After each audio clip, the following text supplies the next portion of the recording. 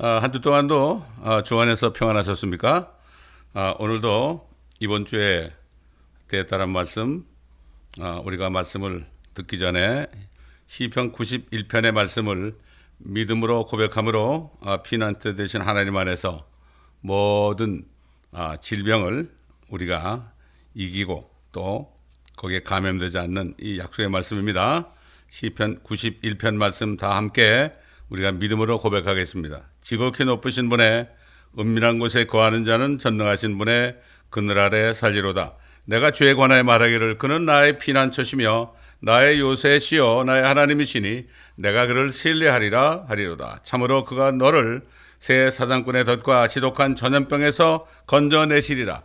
그가 너를 자기 깃털로 덮으시리니 네가 그의 날개 아래 피하리로다. 그의 진리가 너의 작은 방패와 큰 방패가 되리니 네가 밤에 공포나 낮에 날아가는 화살이나 어둠 속에서 만연하는 전염병이나 백추에 황폐케 하는 멸망을 두려워하지 아니하리로다. 1000명이 네 옆에서 10,000명이 네 오른편에서 쓰러질 것이나 그것이 네게는 가까이 오지 못하리라. 오직 네가 네 눈으로 보게 되리니 악인의 보응을 버리로다. 네가 나의 피난처이신 주고 지극히 높으신 분을 네 처소로 삼았으므로 어떠한 재앙도 네게 닥치지 못하며 어떠한 전염병도 네 장막에 가까이 가지 못하리라. 이는 그가 너를 위하여 자기 천사들에게 명하시어 너의 모든 길에서 너를 지키게 하실 것임이라. 그들이 그들의 손으로 너를 받들어 네 발이 돌에 부딪히지 않게 할 것이요 네가 사자와 독사를 밟으며 젊은 사자와 용도 발로 짓밟으리로다. 그가 나를 사랑하였으므로 내가 그를 구해낼 것이며 그가 나의 이름을 알았으므로 내가 그를 높이리라. 그가 나를 부르리니 내가 그에게 응답하리라. 고난 중에 내가 그와 함께 할 것이며 내가 그를 구해내고 그를 영화롭게 하리라. 내가 장수로 그를 만족케 하여 내 구원을 그에게 보이리라. 아멘. 자, 오늘은 솔로몬의 노래 아가서 7장 1절 한 절만 보겠습니다. 솔로몬의 노래 7장 1절 한 절만 보겠습니다. 오 통치자에 따라 신을 신은 네 발이 어찌 그리 아름다운가. 네 넓적다리의 마디는 정교한 기술자의 손으로 만든 보석들 같도다. 아멘. 자, 이 솔로몬 왕이 술렘미 여인이 신을 신은 발이 어찌 그리 아름다운가. 발이 아름답다고 그랬습니다. 이것은 오늘날 솔로몬보다 더 크게 나타나신 우리 주 예수 그리스도께서 자신을 전파하기 위하여 온 세상을 다니며 복음을 전하는 그러한 전도자의 발이 어찌 그리 아름다운가. 주님께서는 자신을 전하는 사람을 가장 귀하게 여기죠. 자, 참 유일하시고 참 하나님이신 아버지 하나님과 아버지께서 보내신 예수 그리스도를 알고 그분을 믿어서 성령을 받아 영원한 생명을 받아서 그리스도인이 된 사람들은 하나님 아버지, 창조주 하나님 아버지의 자녀가 되고 만왕의 왕이시며 만주의 주이신 예수 그리스도의 돕는 배필 신부가 된 사람들이죠. 하늘과 땅의 유일한 통치자이신 그분의 딸이기도 한 것입니다. 자, 왜 이렇게 솔로몬은 술렘미 여인이 신발을 신고 있는 그 발이 그렇게 아름답다고 칭찬을 아끼지 않았습니까? 오늘날도 마찬가지로 아까 말씀드린 것처럼 오늘날도 그리스도인들이 신을 신고 그리스도를 전하기 위해 다니는 그러한 그리스도인들을 지금도 칭찬하고 계시는 것입니다.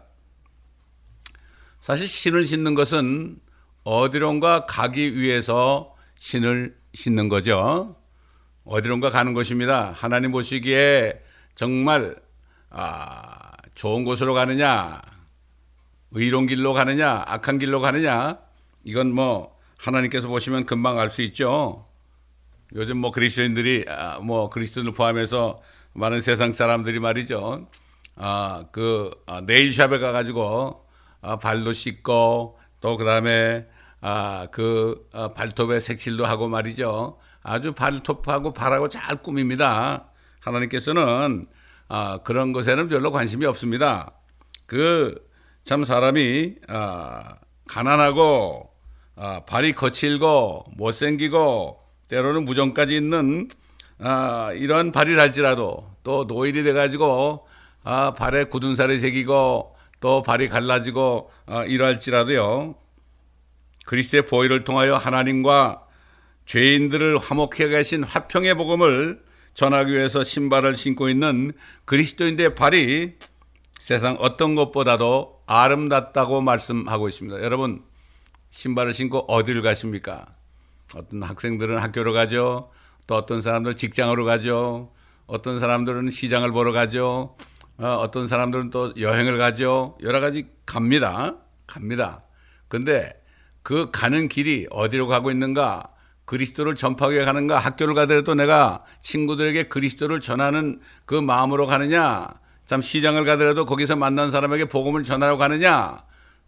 사업장에 가더라도 동료들에게 복음을 전하기 위해서 가느냐? 가는 곳이 다를지라도 목적이 그리스도를 전하기 위해 가는 그 발은 아름답다고 말씀하시는 것입니다. 여러분은 어떻습니까? 신발을 신지 않은 사람은 어디 가는 게 아니죠. 아파 누워있기 전에는 항상 일어나서 어디론가 가고 있습니다. 지금도 쉬지 않고 사람들이 가고 있습니다. 옛날 에녹이라는 사람은 300년 동안 하나님과 동행하다가 죽음을 보지 않고 하늘로 옮겨졌습니다. 휴거됐습니다. 그는 65세가 돼서야 비로소 그가 무드셀라라는 아들을 낳고 65세가 돼서야 그는 하나님과 동행하게 됐죠. 그때 가서 하나님을 알았다는 얘기죠. 그때 하나님을 믿게 됐다는 얘기죠. 동행했다는 얘기 뭡니까? 하나님과 동행했다는 건 뭡니까? 그는 그때부터 무드셀라 아들을 낳았습니다. 무드셀라라는 뜻은 앞으로 큰 것이 온다. 앞으로 큰 심판이 온다. 이거는 뭔가 하면 노아의 홍수를 거기서 암시하는 거 아니겠습니까? 앞으로 심판이 오니까 이제 내가 사람들에게 전해야 되겠구나 하면서 주님과 함께 300년 동안을 동행했다고 성경은 말씀하고 있습니다. 그는 분명히 당시 사람들을 하나님께로 인도하기 위해서 신발을 신었을 것입니다. 몇 사람이나 인도했을까요? 그건 알 수가 없습니다. 자, 노아라는 사람도 그 당시 유일하게 하나님의 눈에서 은혜를 찾는 것을 하나님께서 아시고 그를 부르셔서 120년 동안 방주를 짓게 했습니다. 120년 후에는 이제 홍수로 이 죄악 세상을 멸하시기 심판하시기 위하여 노아 한 사람을 부르셔서 120년 동안을 방주를 짓게 했습니다. 길이가 150m 되는 겁니다. 그는 방주를 짓는 동안 쉬지 않고 하나님께서 주신 의의 말씀을 전하기 위해 항상 신을 신고 온갖 조롱을 받으면서 말씀을 전파했을 것입니다. 비가 한 번도 온 적이 없죠. 비가 와서 홍수가 되기 전에 그 전에는 노아와 홍수 이전에는 이 세상에 비가 내린 적이 없죠. 땅에서 창세기 보면 땅에서 안개가 올라와 가지고요, 그 흙을 적셔 가지고 거기서 만물이 자라게 했습니다. 하나님께서. 그러니까 비가 온 적이 없는데 이제 비가 와 가지고 하나님이 심판한다고 그렇게 전할 때 얼마나 그 노아를 보고 놀리고 조롱했겠습니까? 그러나 그는 항상 신을 신고 온갖 조롱을 받으면서 말씀을 전파했을 겁니다. 사도 베드로는 그를 의의 전파자라고 증거했습니다. 베드로후서 2장 5절에 보면 또 옛 세상을 아끼지 아니하셨으나 여덟 번째 사람인 의의 전파자 노아는 구원하시고 의의 전파자 노아는 구원하시고 경건치 않은 자들에게 홍수를 내리셨느니라. 여러분, 옛날에 하나님께서 말이죠, 아브라함에게 말씀하실 때 롯이 이제 소돔으로 가고 혼자 남았을 때 그때 비로소 하나님께서 아브라함에게 말씀했죠. 뭐라고 그랬습니까? 동서남북을 바라보라.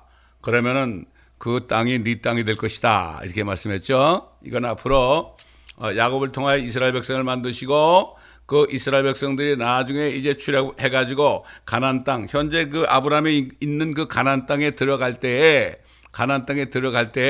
그들이 신발을 신고 전파하고 영적 전쟁을 해가지고 그 땅을 차지하게 될 것을 얘기했죠. 그 아브라함에게 뭐라 했습니까? 바라보라 그런 다음에 네가 가로로 세로로 종횡무진해서 걸으라. 그때 네 땅이 될 것이다. 그 결국 여호수아를 통해서 그 가나안 땅에 있는 모든 족속들을 다 멸했지 않습니까?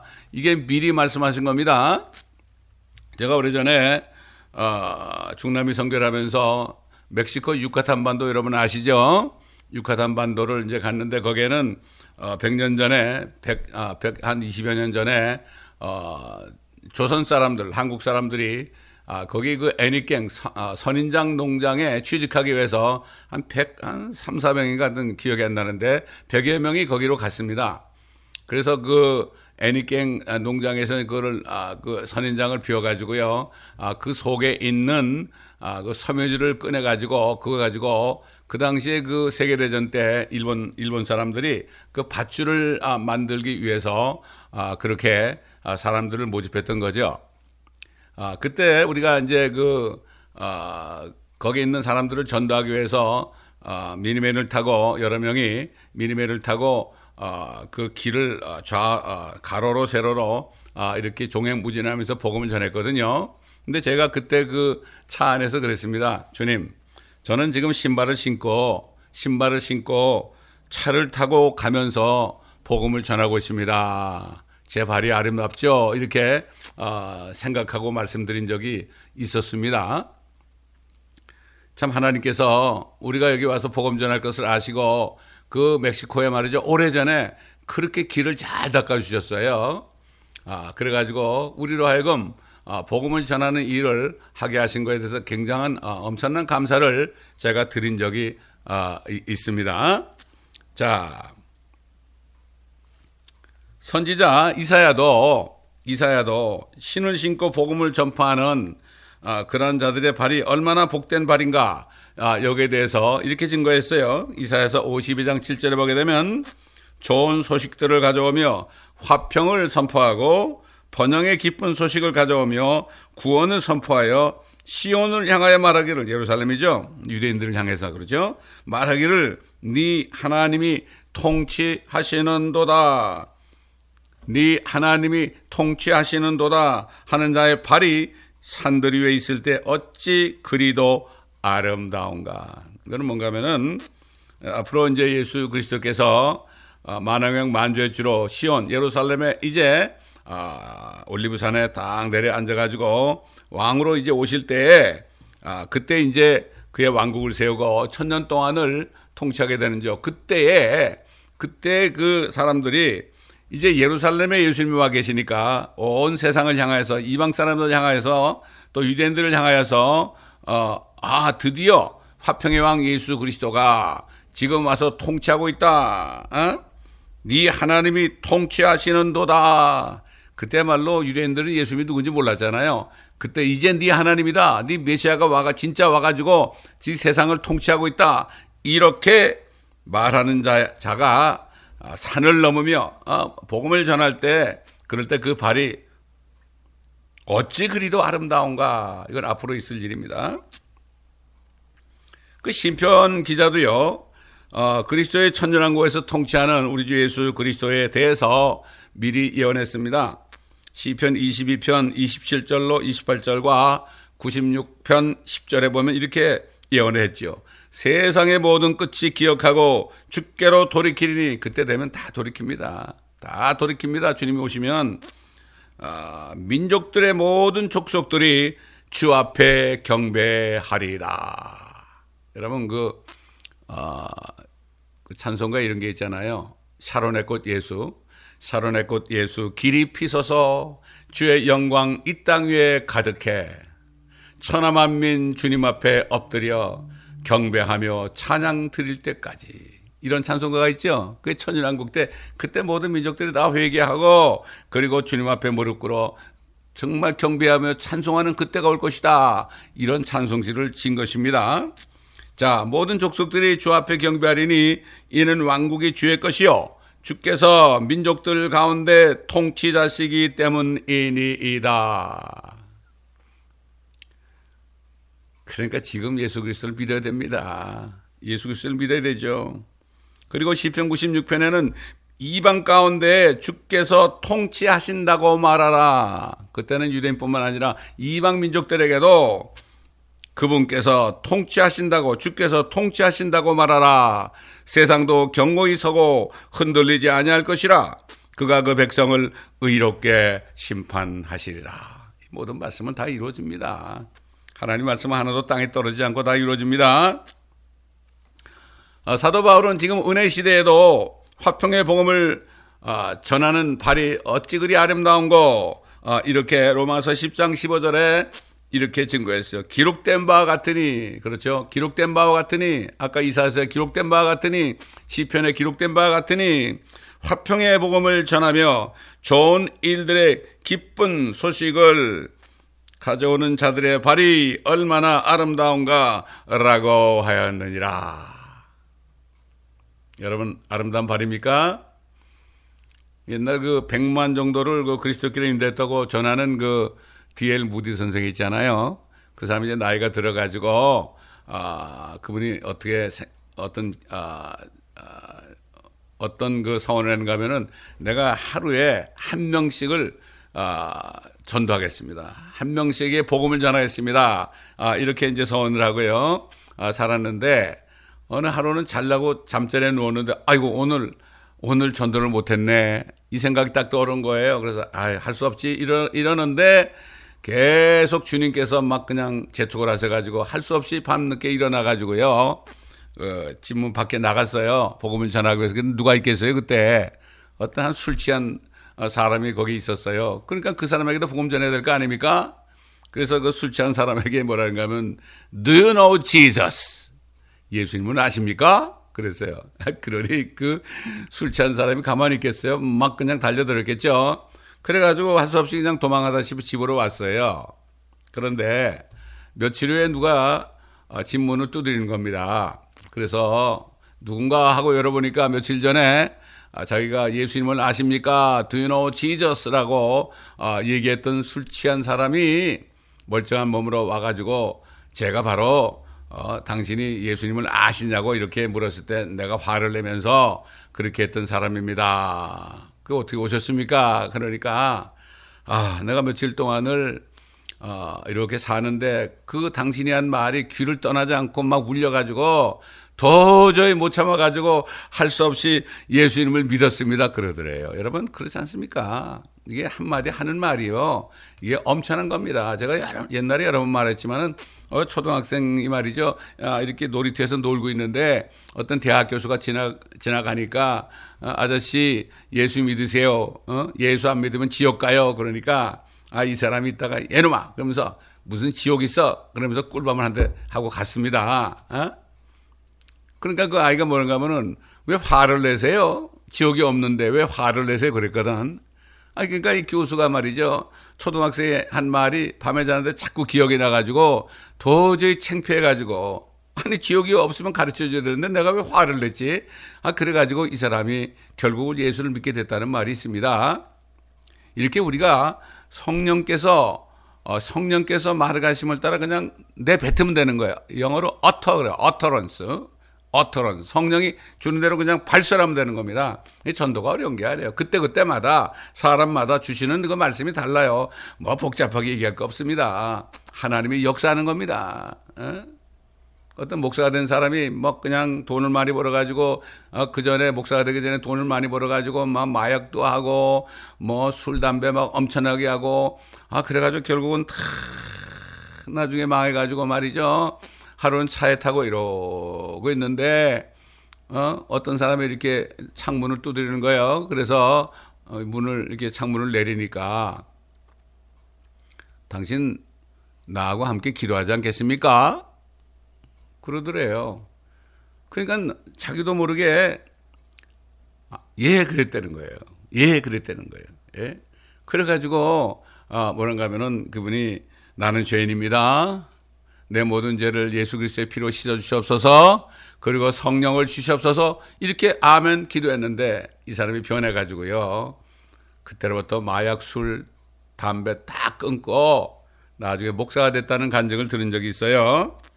이게 우리가 복음을 전하지 않을 때 구원받을 사람이 구원받지 못하는 겁니다. 저도 옛날에 독감에 걸려가지고 집에서 저녁에 이렇게 기도를 하는데요. 얼마나 힘들어요. 그런데 주님께서 그래요. 넌 누구한테 가라 그래요. 밤 8시가 넘었는데 내가 독감 걸려서 자야 되는데 그래서 순종하기 위해서 차를 타고 갔는데 그전에도 이렇게 복음을 전했지만 들은 채 많지 않은 사람들이거든요. 부부입니다. 가가지고 문을 두드리니까 깜짝 놀래요. 웬일로 오셨냐고. 그래서 내가 앉아가지고 복음을 전했더니 이 사람 부부가 복음을 듣고 예수님을 영접을 했어요. 그리고 나서 얼마 후에 그 부인이 딸이 운전하는 차를 타고 저 동부까지 갔다가 오다가 결국 컨테이너하고 부딪혀가지고 그분이 그 손자를 안고 있었는데 그 딸은 살았어요. 오른쪽이 부딪혔으니까 컨테이너하고. 그래가지고 그 여자분하고 그 손자가 그냥 죽었어요. 그래서 제가 장례식을 해줬는데 관에다가 그 할머니하고 그 손자를 함께 넣고 장례식을 해준 적이 있습니다. 참 그렇기 때문에 우리는 때를 어떤지 못 어떤지 신발을 신고요. 한 사람에도 주님이 생각나게 하시면 가서 복음을 전해야 돼요. 그거 이제 전하러 하는데 안 하면은 그 사람이 지옥 가게 되는 것을 면하지 못하는 경우가 많아요. 이걸 알아야 됩니다. 또 옛날에도 어떤 목사님 사모님이 기도를 하는데 너 누구한테 가가지고 복음 전하라 그러니까 그 암에 걸린 사람인데 내일 가죠. 내일 괜찮지 않습니까 여러분? 하루 정도인데. 근데 그 다음날 가보니까 이미 죽었습니다. 옛날에 저희 기도하는 가운데 주님이 어느 교회 장로님한테 가래요. 그래서 기도 끝난 다음에 장로님 제가 기도하는데 그 아버님한테 가라고 그러는데 어떻게 가도 될까요? 그러니까 아니 그러지 않아도 어떤 목사님이 오시기로 했는데 안 오신대요. 목사님 오십시오 그러더라고요. 가가지고 복음을 전했더니 평생 장로를 지내는데 말이죠. 예수를 믿지 않고 있더라고요. 오늘 죽으면 어디 가겠습니까? 그분이 가난인가 어디 걸렸었는데 지옥 갈 수밖에 없죠. 그래서 무릎을 꿇고 주님의 눈물로 주님을 영접했어요. 그래서 제가 나하고 찬송을 부릅시다. 좋아하는 찬송가 2개만 해달라고 그러니까 지금 기억이 안 나는데 그래서 2 찬송가를 제가 불렀어요. 그분과 함께. 그러고 나서 그 다음 날인가 세상을 떠났어요. 기가 막히죠? 그래서 장례식에 제가 갔더니 그 교회 목사님이 장례를 집전하는데 그 주보를 보니까 찬송가가 그 전날인가 전전날 저와 함께 불렀던 그 찬송을 주보에 실었더라고요. 참 이게 하나님이 우연이 없습니다. 절대 우연이 없어요. 누가 그러더라고요. 사람이 볼 때는 우연이지만 하나님이 볼 때는 필연이다. 이게 참 멋진 말 아닙니까? 자, 그리스도인들이 화평의 복음을 준비한 것으로 발에 신을 신기 위해서는 해야 할 일이 있어요. 신을 신으면요, 그때부터 나가면 영적인 전투하는 겁니다. 세상은 마귀에 있어가지고 복음을 못 전하게 합니다. 복음을 전해도 영접을 못하게 합니다. 그렇죠? 하나님의 전신 갑옷을 먼저 입어야 되는데 신발을 신기 위해서 2가지를 먼저 해야 됩니다. 사도 바울은 에베소 6장 10절로 13절에 여기에 대해서 말씀했죠. 끝으로 나 형제들아 주 안에서와 그의 힘의 능력 안에서 강건하라. 너희는 하나님의 술책에 대항하여 설 수 있도록 하나님의 전신 갑옷을 입으라. 이는 우리의 싸움이 혈과 육에 대항하는 것이 아니라 정사들과 이 세상 어둠의 주관자들과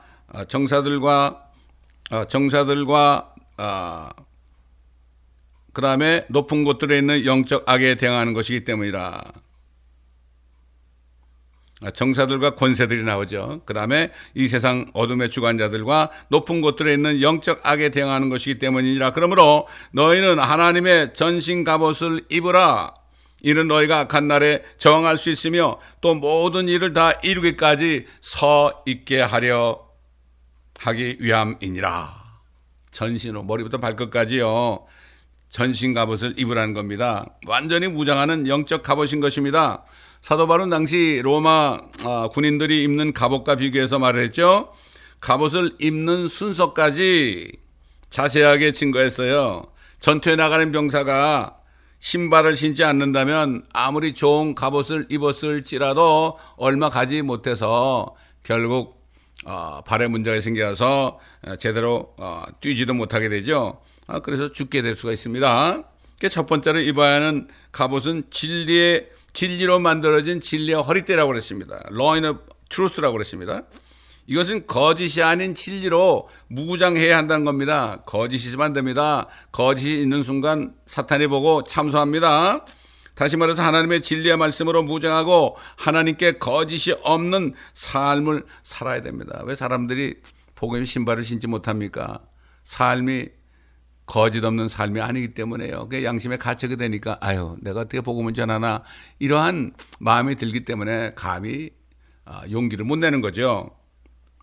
두 번째로 입어야 하는 것은 뭐라 했습니까? 의의 흉배예요. 가슴이 깨끗해야죠. 마귀와 싸우기 위해서는 항상 그리스도의 보혈과 하나님의 말씀에 의한 물로 씻어서 고백함으로 씻어서 정결하게 해야 하는 거죠. 그렇지 않으면 사탄이 뭐라 그래? 야, 네가 무슨 복음 전하냐? 너같이 더러운 놈이 무슨 복음 전하냐? 이렇게 참소하게 되죠. 그렇기 때문에 이 두 가지를 먼저 복음을 전하기 위해서 신발을 신기 전에 신어야 됩니다. 신기 전에 두 가지를 해야 됩니다. 진리의 허리띠와 의의 흉배를 붙여야 됩니다. 그 다음에는 나갈 때 사탄이 막 불화살을 쏩니다. 불화살을 쏘죠. 그 복음을 듣는 사람들이 막 화살을 쏘죠. 마귀가 그렇게 시키는 겁니다. 그럴 때 믿음의 방패를 가지고 방어해야 됩니다. 방어. 공격하는 것도 방어해야 됩니다. 그 다음에는 주님의 은혜로 내가 확실하게 구원받았다는 구원의 확신에 그 구원의 투구를 머리에 쓰고 담대하게 받은 구원에 대해서 증거해야 됩니다. 마귀가 야, 너 옛날에 이런 데 많이 졌잖아.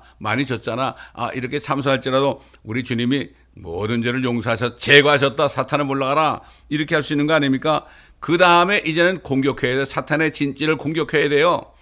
성령의 칼, 하나님의 말씀을 가지고요. 마귀의 진지를 공격해야 됩니다. 가는 곳마다 마귀에 있는 그곳을 우리가 하나님의 말씀으로 말이죠. 말씀으로 공격을 해야 되는 거죠. 그때 마귀의 손에 붙잡혀 있던 혼들이 결국 혼들을 내놓을 수밖에 없죠.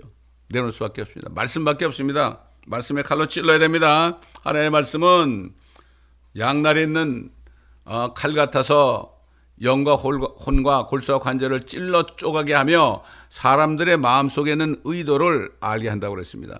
하나님의 말씀이 이게 생명의 빛이기 때문에요. 그 빛이 들어가면은 사탄이 꼼짝 못하는 겁니다.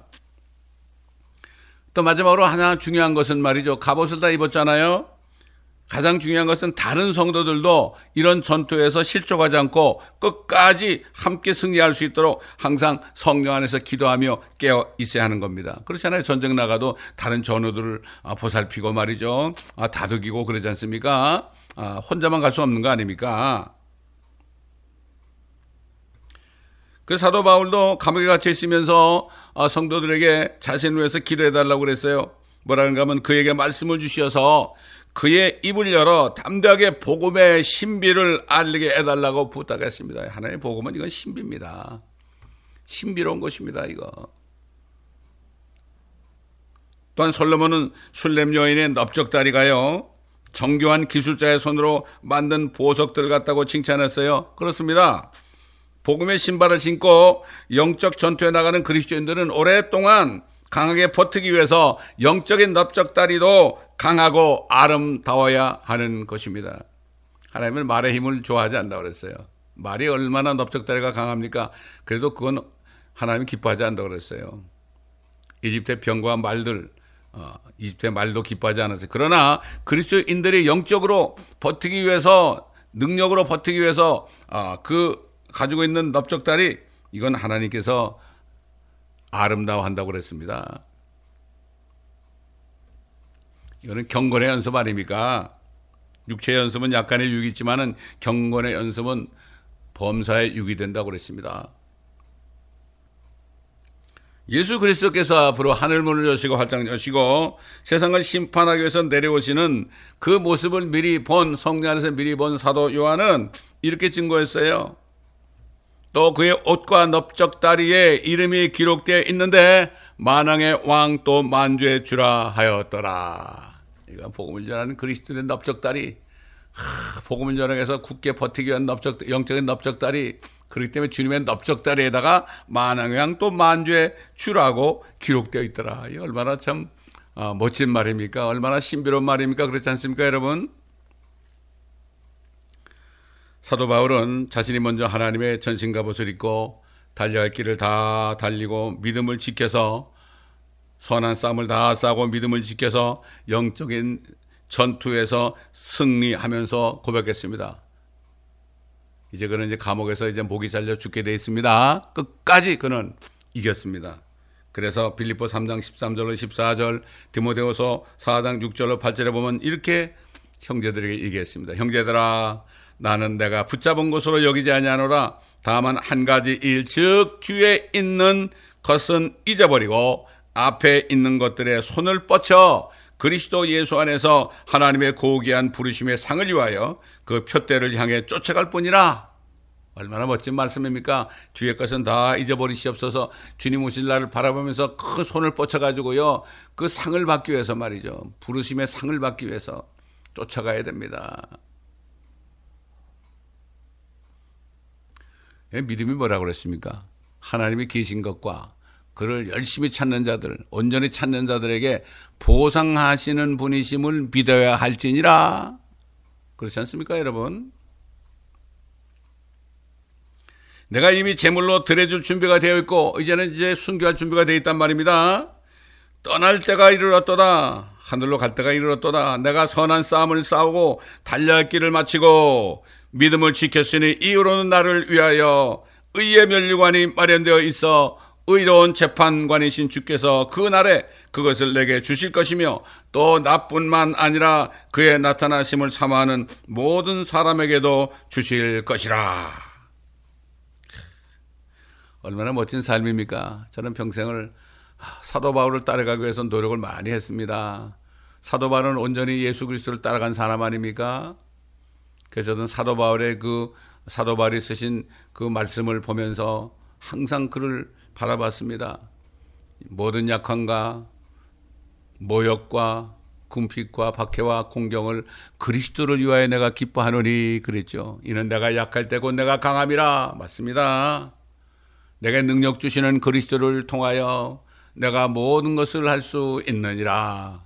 항상 기뻐하라. 쉬지 말고 기도하라. 모든 일에 감사하라. 이것이 그리스도 예수 안에 있는 예수 안에서 우리를 향한 하나님의 뜻이니라. 참, 이 사도 바울을 통해 하신 말씀이 얼마나 멋진 말씀입니까? 그렇잖아요. 에녹이라는 사람은 그가 하늘로 옮겨지기 전에 하나님을 기쁘시게 하였다는 이 증거를 지녔다고 성경에 말씀합니다. 히브리서 11장 3절에 있습니다.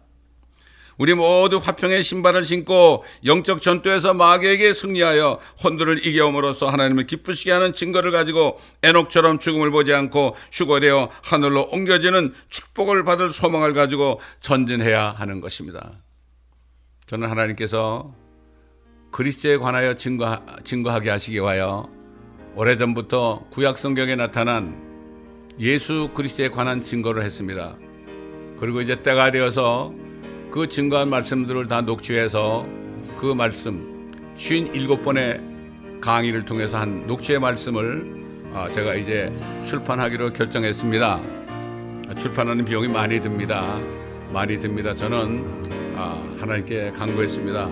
이 책이 나올 때까지 정말 이 예수 그리스도의 복음에 대해서 복음을 전하기를 기뻐하는 그리스도인들을 통해서 십시일반으로 주님 앞에 드려서 이것이 책이 마련된다면 얼마나 기쁜 일이겠습니까? 하고 저는 아침마다 기도를 합니다. 여러분 중에서 혹시 그런 마음이 드시는 분은 여기 동참하시면은 주님 오실 때 참 정말 기쁨으로 주님을 맞이하는 여러분이 될 겁니다. 그 말씀을 여러분이 들을 때, 읽을 때에 예수 그리스도가 이런 분이구나.